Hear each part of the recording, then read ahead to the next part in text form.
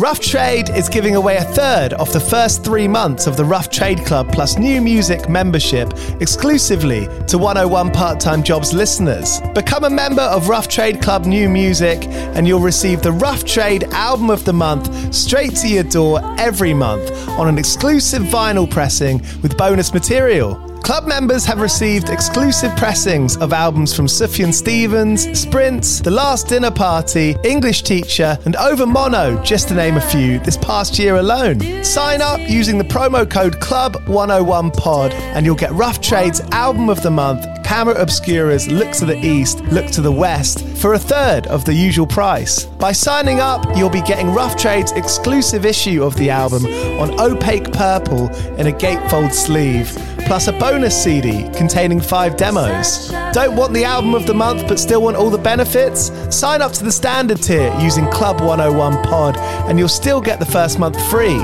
You'll also get free shipping on all orders, 10% off at the bar and on secondhand vinyl in store, and exclusive access to sold out Rough Trade events. So don't hang around. Head to roughtrade.com/club and sign up with the code CLUB101POD. That's CLUB101POD and claim money off Rough Trade's Album of the Month today. This offer is for UK residents only.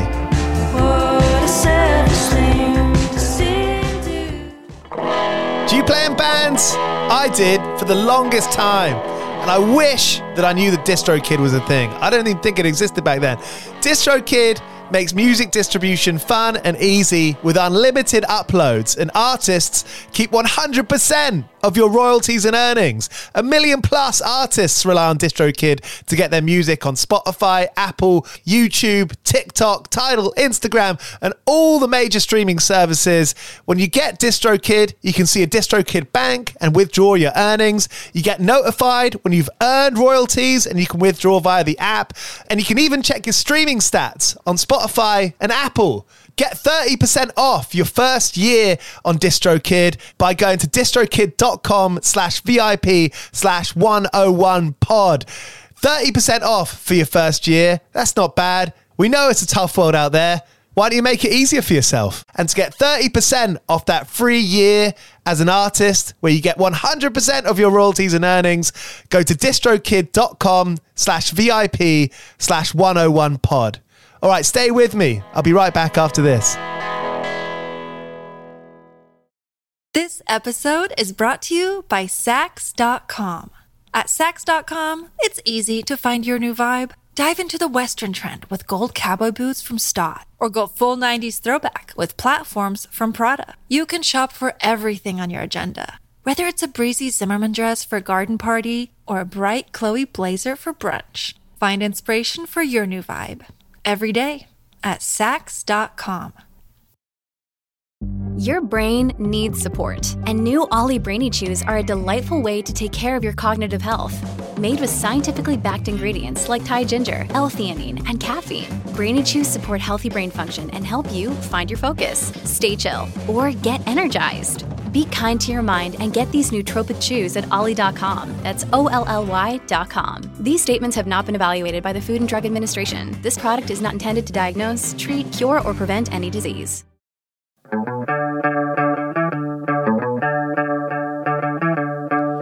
Aren't you always so skint? Playing gigs for 50 quid. You don't need someone telling you what to do. You just want to keep up the va-va-boom. 101 part-time jobs. 101 part-time jobs. Hello, you're listening to 101 Part-Time Jobs. It's the podcast where I speak to bands about their life of sex, drugs, and being on the dole. Loads of great guests this week, including the Roves, who have a fantastic record out called Needle Factory. If you're into Deer Tick, The Kinks, perhaps Big Star, you'll be into it. And they're doing their album release show this Saturday at the Lexington here in London. So if you're free, do go along to that.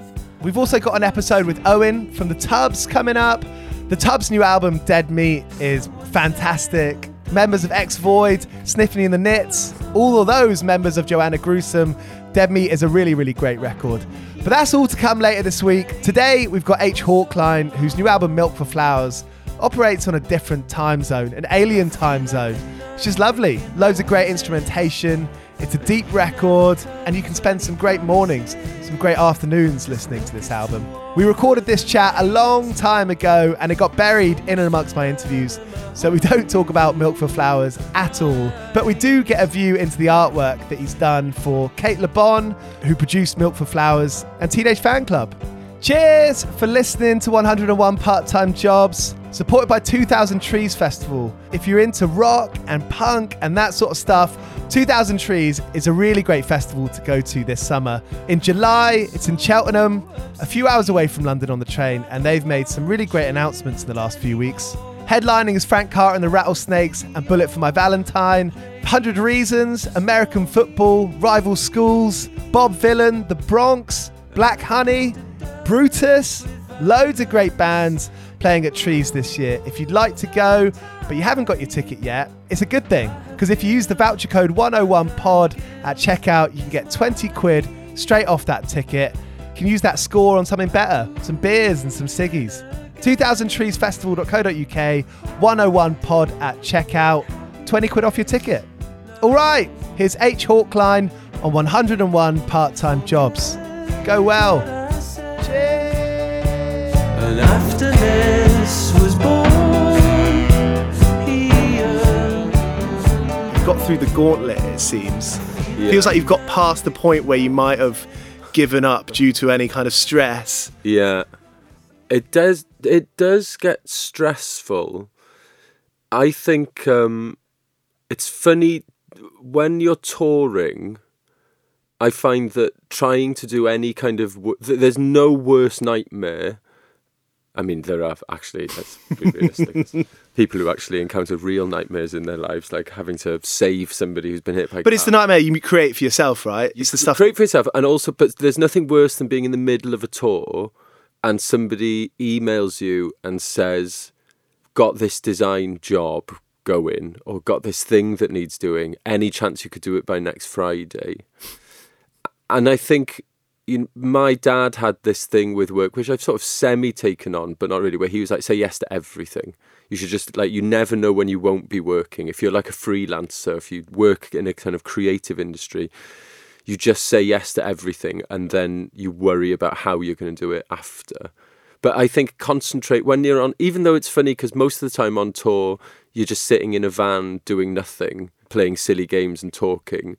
But I think there's you don't want to miss out on that nothing that everybody else is enjoying. Yeah. So like but I have had times on tour where I'm like sitting in a van with a laptop trying to deliver something. I remember one like really stressful one was, and this is going to sound hilarious when I tell you what it was, and it sounds like, you know, I'm showing off. But I was confused as to how I ended up getting this gig. But I knew when I lived in America, through sort of friends of friends, I got to know this guy who started a big kind of fashion company, like a really high-end fashion company. But the guy who'd started the fashion company was a bit of a kind of maverick thinker. And he wanted their website, their design, their look to be really different to anything else that was out there.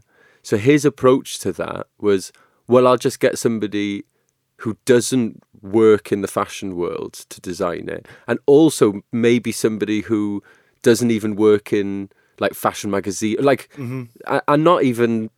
Dilettante. Yeah, well, strangely, funny you should say that. That was the name of the man's company at the time. Kidding. I'm not kidding. That's a good word, that. And so this guy, I was in the middle of the tour, and this guy emailed me, and he was like, you know, me and my new business partner were setting up a fashion label. Could you design, if we sent you photos of like the clothes that we have so far, could you design us a kind of PDF look, like a 30-page lookbook? And what was annoying was, it's funny when people ask you to do design work. Sometimes I would rather it if somebody just said, this is exactly what I want. I'm imagining this, can you do it? Which is kind of rare that you get that. Usually people are like, I'm sort of thinking something a bit like this, but just do what you want. But and this was, do what you want. So he provided me with, you know, the copy. It was like pages and pages of like descriptions of the clothes and how their brand would work and what their website would be. And so it was a kind of, the lookbook was, you know, me having to kind of frame these clothes in an interesting way and choose the typeface and lay it all out in a way that almost like a pitch document that they could then take to people and say, we're going to set up this clothing company. This is sort of what it's going to look like. These are the flames on the tees. Exactly. Yeah. And I had to do that in the middle of a Kate Le Bon tour in 2 days. That was an early Kate Le Bon tour. So, and I think we were in America, which would have meant not many people at gigs, excessive drinking. So it was, I just remember this night where everybody else went out on, it was like a night off and they all went out to enjoy themselves and just being, you know, in a hotel room on my own until like 6 a.m. trying to get this thing done. But I did it and they liked it, but nothing else ever came of it. Actually, I think I designed a newsletter for them like a few years later, but nothing else. And so there would be times when you do it in the back of the van, in the back of the car. For a lino cut, I would kind of draw it out in on a piece of paper, you know, in a van, and then maybe then get back to the hotel, and you know, you sort of whatever city you're in, you buy some, you go to the art shop, you buy a piece of lino, some tools for carving. I've kind of carved one and inked them and pressed them all in a hotel room in a night. That's brilliant. And you kind of wake up in the morning and every part of the hotel room has got like a lino cut drying on it. But it's great because I like lino cuts because, you know, you can print a lot. You know, as a touring musician, they're great because you can do an edition of 50. It's a good thing to sell for merch. And they all kind of, because you're hand printing them, they're all different. You know, even I think, oh, that one's dreadful. I feel sorry. When sometimes people buy ones that I don't think are very well pressed. Yeah. So things like that I enjoy doing on tour. Does your kind of artwork, does that come from a place of necessity of doing stuff for your own bands growing up? Yeah, it's I tell you, it started, you know, I loved doing art in school, but I left school before I did my A-levels. I always loved, and it kind of started off as like a hobby thing at home, and more if it was like somebody's birthday, I would make something for somebody's birthday. That's really nice. It definitely started off with lots of kind of collage that would make people, if it was somebody's birthday, make them a collage birthday card, or maybe get a small piece of wood and paint something on it. But it was definitely just a thing that I would make and give to friends.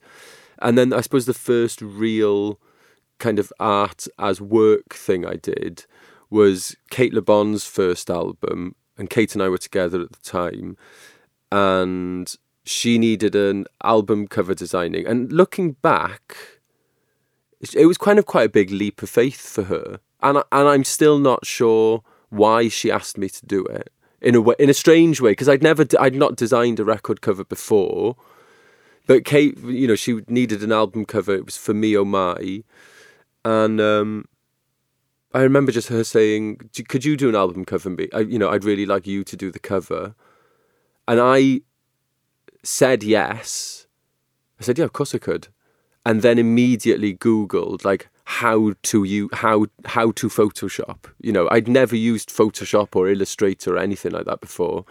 I mean, I also still do that now when I'm designing. I think even YouTube's doing it. Yeah, you're kind of. I fixed my lawnmower the other day because it wouldn't. I'm going to put, also important to prefix this with this. I have a tiny garden, but I have a petrol lawnmower that's for me is like a family heirloom. We're not going to go into that. It's a whole other story. Lovely aesthetic. But I've got this tiny patch of grass and this beautiful Honda HR176 lawnmower it wouldn't start, and I Googled troubleshooting Honda HR176, and the next thing you know, I was drying out the carburetor, and I've got it started again. Anyway, so after Googling how to Photoshop, there was this book that had come out at the time, which was like I'm trying to think who would have made it now. It was like a collection of it was a book on no wave music, and there was all these kind of great album covers in there. And I remember there was this one amazing photo of what's her name, Lydia Lunch. Lunch, yeah. And there's this great photo of her in the book where her eyes are kind of... what I'm admitting here is for Kate's first album cover, I kind of ripped something off. Kind of.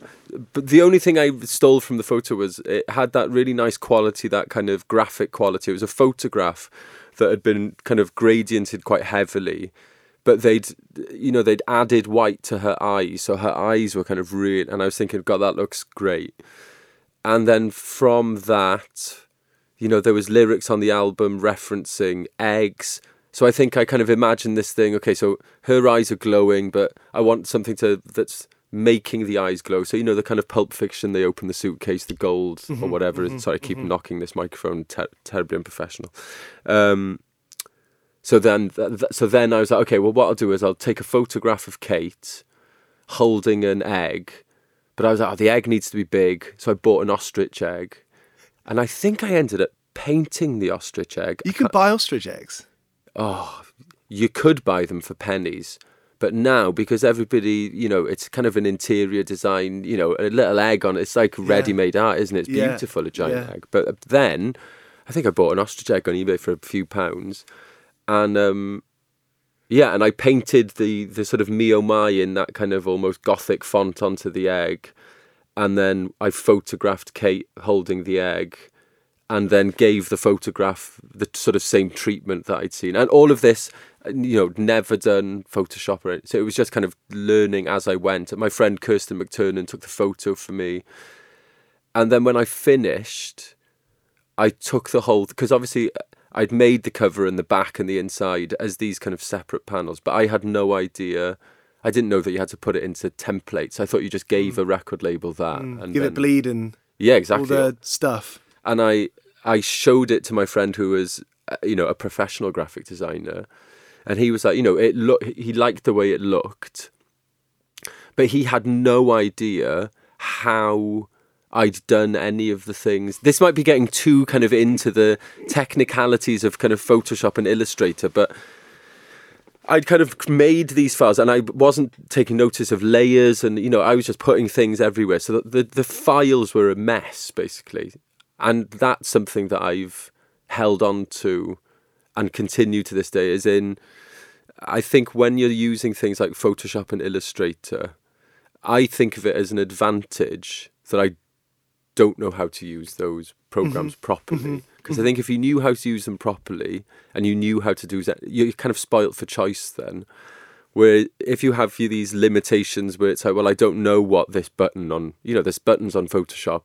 I see people using it and I'm like, I had no idea that did that. And I think that's a kind of, otherwise, your work will end up just looking like every other graphic designer's work because everybody uses the same tools. It's like these days you can download paper textures and, half-tone creators but every time I see a band photo or an album cover, it all looks, at the minute, it's all kind of this like spray art, half-tone stuff going on.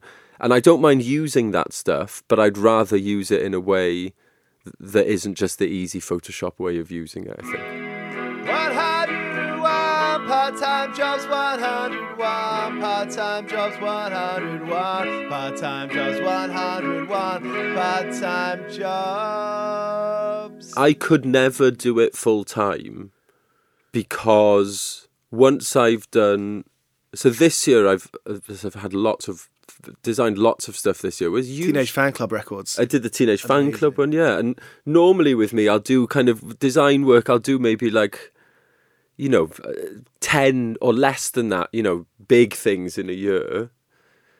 And I kind of do it, I'll do one and there's a big gap before I do something else. But recently, because there's not much gigging going on, it's sort of all I've been doing.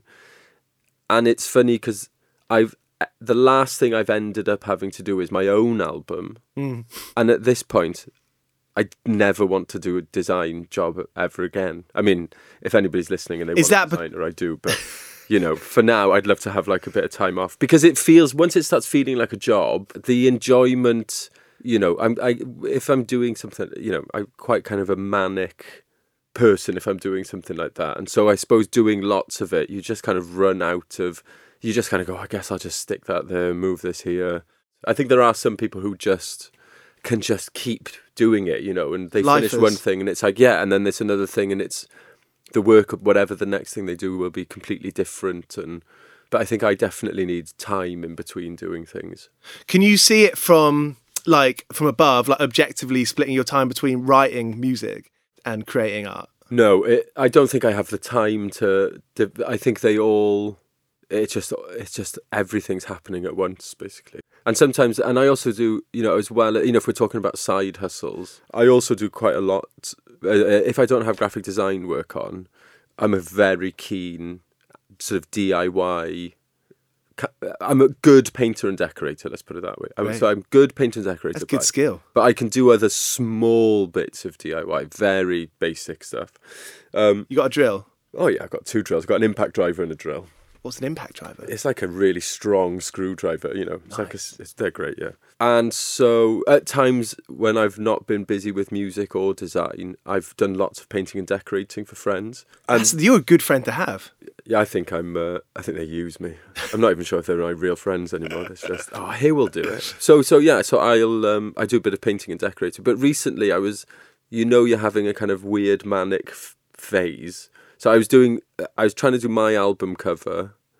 I was also finishing off another couple of covers I've been doing recently, but I've also got some DIY to do in my house. And I was kind of writing, and I had this 2 weeks of, I would do sort of 20 minutes of one thing. So I would be sort of in my room doing a kind of design thing on my computer, and then I'd sort of, I'm going to go to the garden, have a cigarette. And then whilst I was in the garden, I was like, I could take that. If I pull that bulkhead off the wall now, I can put a new bulb in that, right? So I was going into getting a screwdriver. So I was kind of DIYing and trying to do design, and then sort of, I'm going to play a bit of guitar. And then after, you just run out of juice eventually. You feel sick. It's funny, I deal with the structure of touring well, but if somebody told me, okay, you're going to go into the office at 9 and you're going to sit by this computer until you've finished, I'm a master procrastinator. Your mind would just go somewhere else, wouldn't it? Yeah, I just couldn't do it. I'd just be playing online billiards or something. I'd be not doing what I was meant to be doing. Do you feel like you've kind of mastered it? Are you come to grips with it?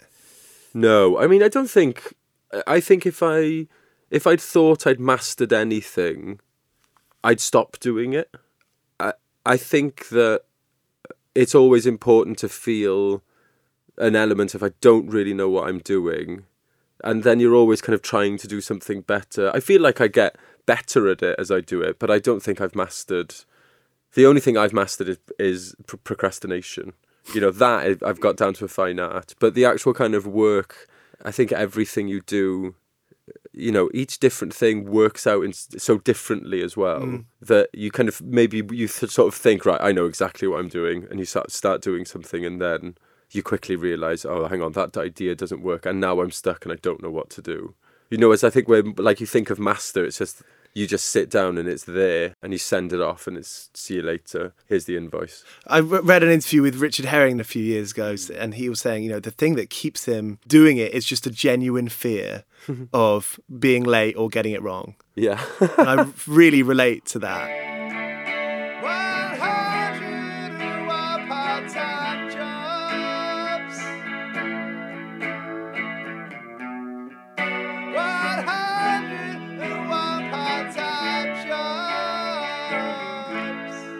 How was living in the States? How was working in the States and playing on records there? Yeah, I mean, I think looking back, I probably felt quite lost over there because I didn't have... I suppose all of the work I was doing whilst I lived there was for Kate, and I wasn't really doing much of my own stuff whilst I was out there. So it's difficult then because then you kind of lose your own identity. And then on top of that, you're in a foreign city and you're making new friends, so you kind of do feel, you just feel slightly lost, don't you? You kind of go, I don't know what I'm doing, and I don't know how to, make the connections with people so that I can kind of get different bits of work. But I suppose what was weird was, looking back, I did make those connections, but it didn't feel like I was making them at the time. And there's people now who I met out there who I still do things with now. Devendra or Tim or these people like Tim Presley and these different people I met there were but at the time I was like, I have no idea what I'm doing here. I feel like I just wake up every day drink a cold brew coffee, smoke about 50 cigarettes, and worry about not earning any money, basically. But Anne had a lovely time as well. That last bit, the worrying about money is something that everyone can massively relate to. I mean, I just find it so, I guess my world growing up still is kind of punk rock and hardcore. And so it's, there aren't many session musicians in that kind of ecosystem.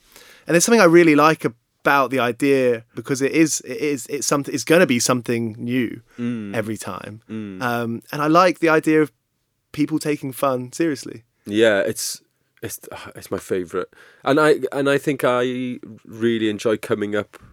So I like coming up with like parts. I know when I've played on the last, so I played on Designer by Aldous Harding. Great record. Played on something else by her as well recently, and although your job, you've kind of been employed to sort of come up with parts.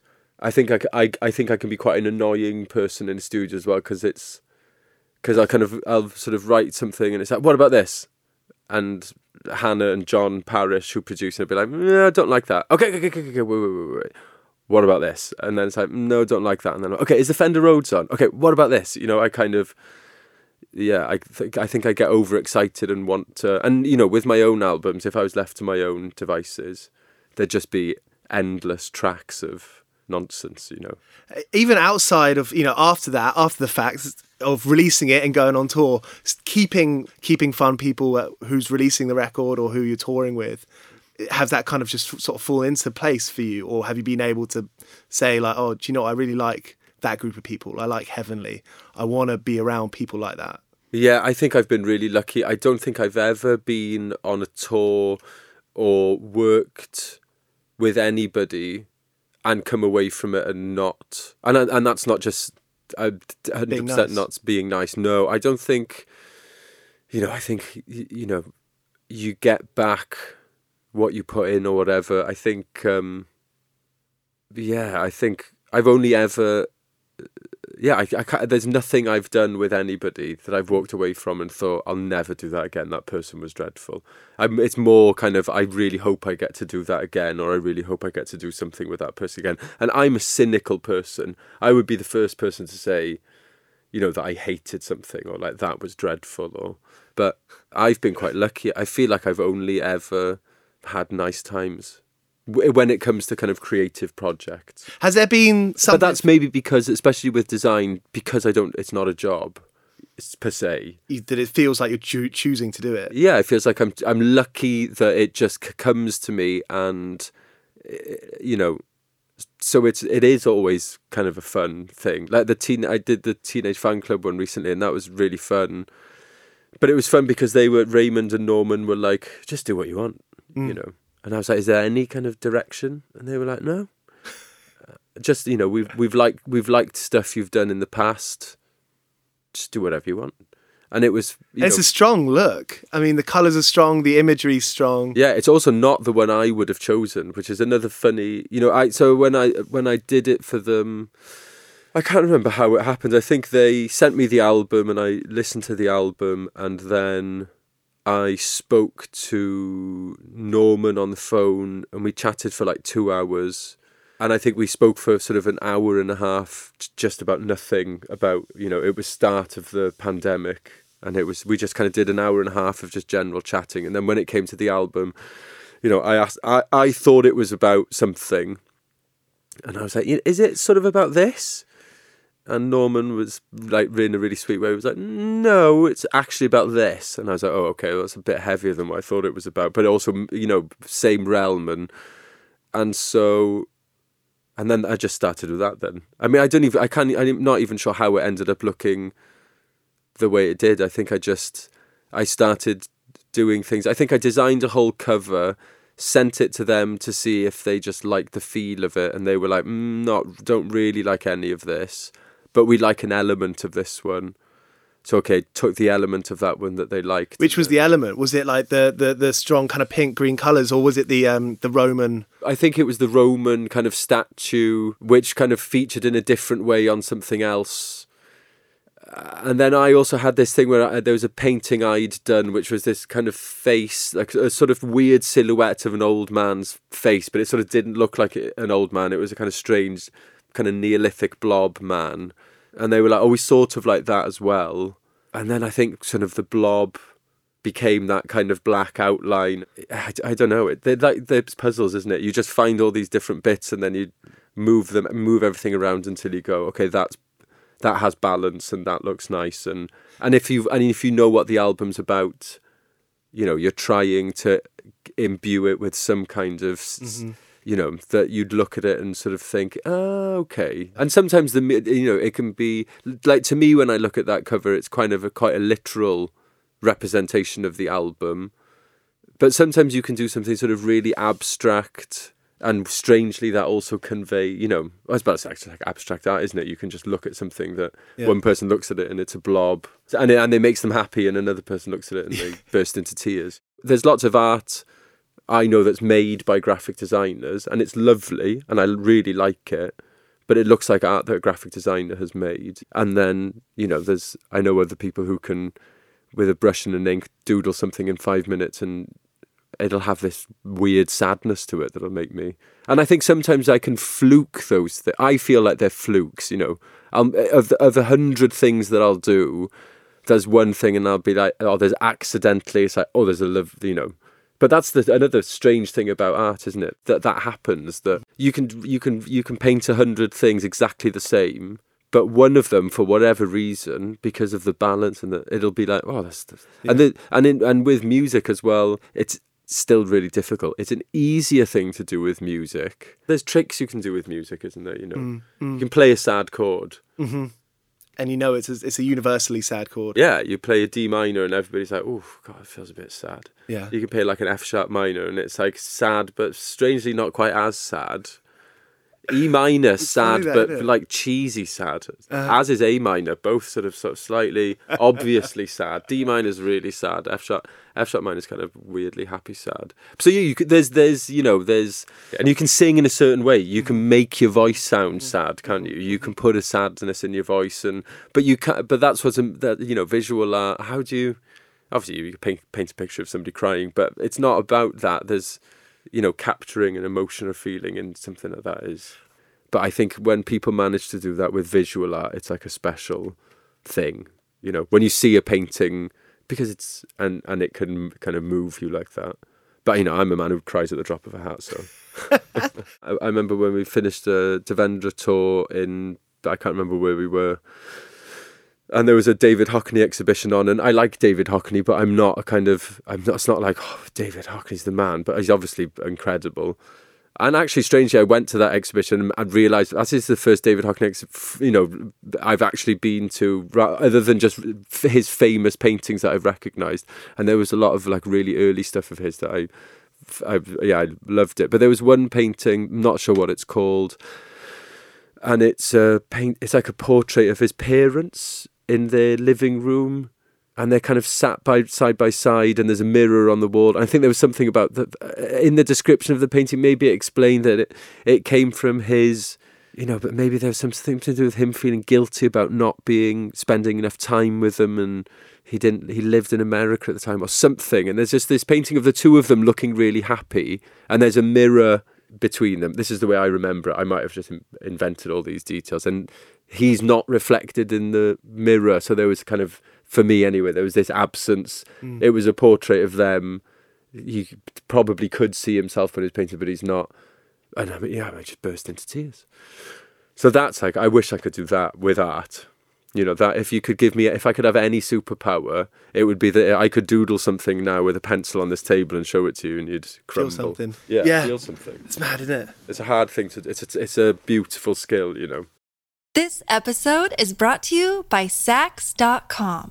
At Sax.com, it's easy to find your new vibe. Dive into the Western trend with gold cowboy boots from Stott, or go full 90s throwback with platforms from Prada. You can shop for everything on your agenda, whether it's a breezy Zimmermann dress for a garden party or a bright Chloe blazer for brunch. Find inspiration for your new vibe every day at Sax.com.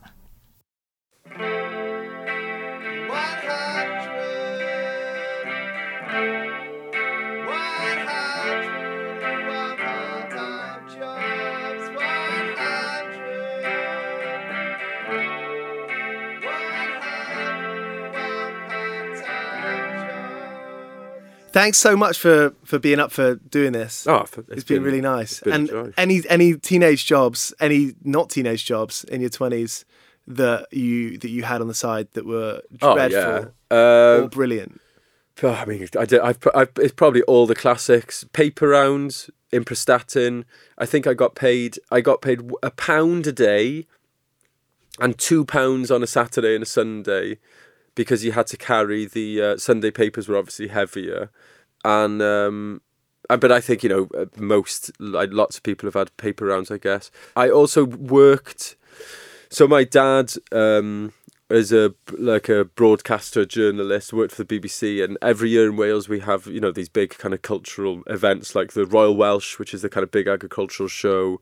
The Eisteddfod, you get Eisteddfod Genedlaethol, which is where they compete for the poets compete for the chair and the crown, and Yr Urdd, which is where it's the sort of youth singing, acting, performing kind of competition. Anyway, these are kind of cultural festivals in a field, tents, and there's a food tent in these fields and it was a company called Cwmni Bwyd Dolen, and I was working for them when I was 14.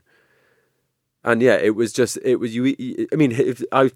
food at 14 for the buffet with I certainly didn't have to pass any kind of hygiene, gloves. Test. I had no certificates, probably no gloves. And I remember once doing one for the Royal Welsh. So you do a week of work at this place for the Royal Welsh, and for whatever reason, and it was my dad that would get me these jobs. He was like, "I've got a great summer job for you. You're going to go and work, for this catering company at a festival." And I remember in the Royal Welsh, because maybe I was late joining the team, and it was a team of teenagers that worked at these places. There was nobody apart from the kind of main workforce was like between sort of 14 and 17. In the Royal Welsh one, because I was late joining or something, there was no accommodation for me, so I had to sleep in this tiny little tent, kind of next to where the prep, just outside the back of the tent where the people would like throw out the slops. The Royal Welsh is hell on earth. It's if you're a young farmer, it's heaven. They know how to have a good time. So it would be, at night there was this thing called the Young People's Village, and you'd go to it, and in Wales there'd be kind of there would be sort of Welsh bands playing and DJs, but it was just underage drinking at sort of terrifying, the absolute scenes, as they say. Yeah. And I remember there's one night where a Welsh hip hop band called Tystion were playing. And I would just go to the Young People's Village every night on my own. I didn't kind of have any other friends working. I wasn't really friends with the people who were on that. And I would just go there every night, get absolutely blotto. And I remember there was one night where I came back and I would have to go on to the kind of showgrounds to get to my little tent, and was caught by security vomiting in the wheel of like a show tractor. There was they would have these the most beautiful modern tractors on show. And so that was definitely a funny job that I did when I was younger that I wouldn't want to do again. Excellent. Brilliant. Hugh, thanks so much. Thanks for having me. It's been very nice of you. Cheers. So there was H. Hawkline here on 101 Part-Time Jobs. His new album, Milk for Flowers, is out now on Heavenly Recordings. Cheers to Steve Phillips for setting this up. See you later on in the week with some episodes with The Roves, whose record you need to check out, called Needle Factory, and then Owen from The Tubs. See you then. Here's some Cocksparrow. I've been working all day for me mate on the side, running around like a blue ass fly. I've been working all day for me mate. Every bleeding minute I've been on the go, up and down the ladder like a fiddler's elbow. I've been working all day for me mate. This is a Mighty Moon Media podcast.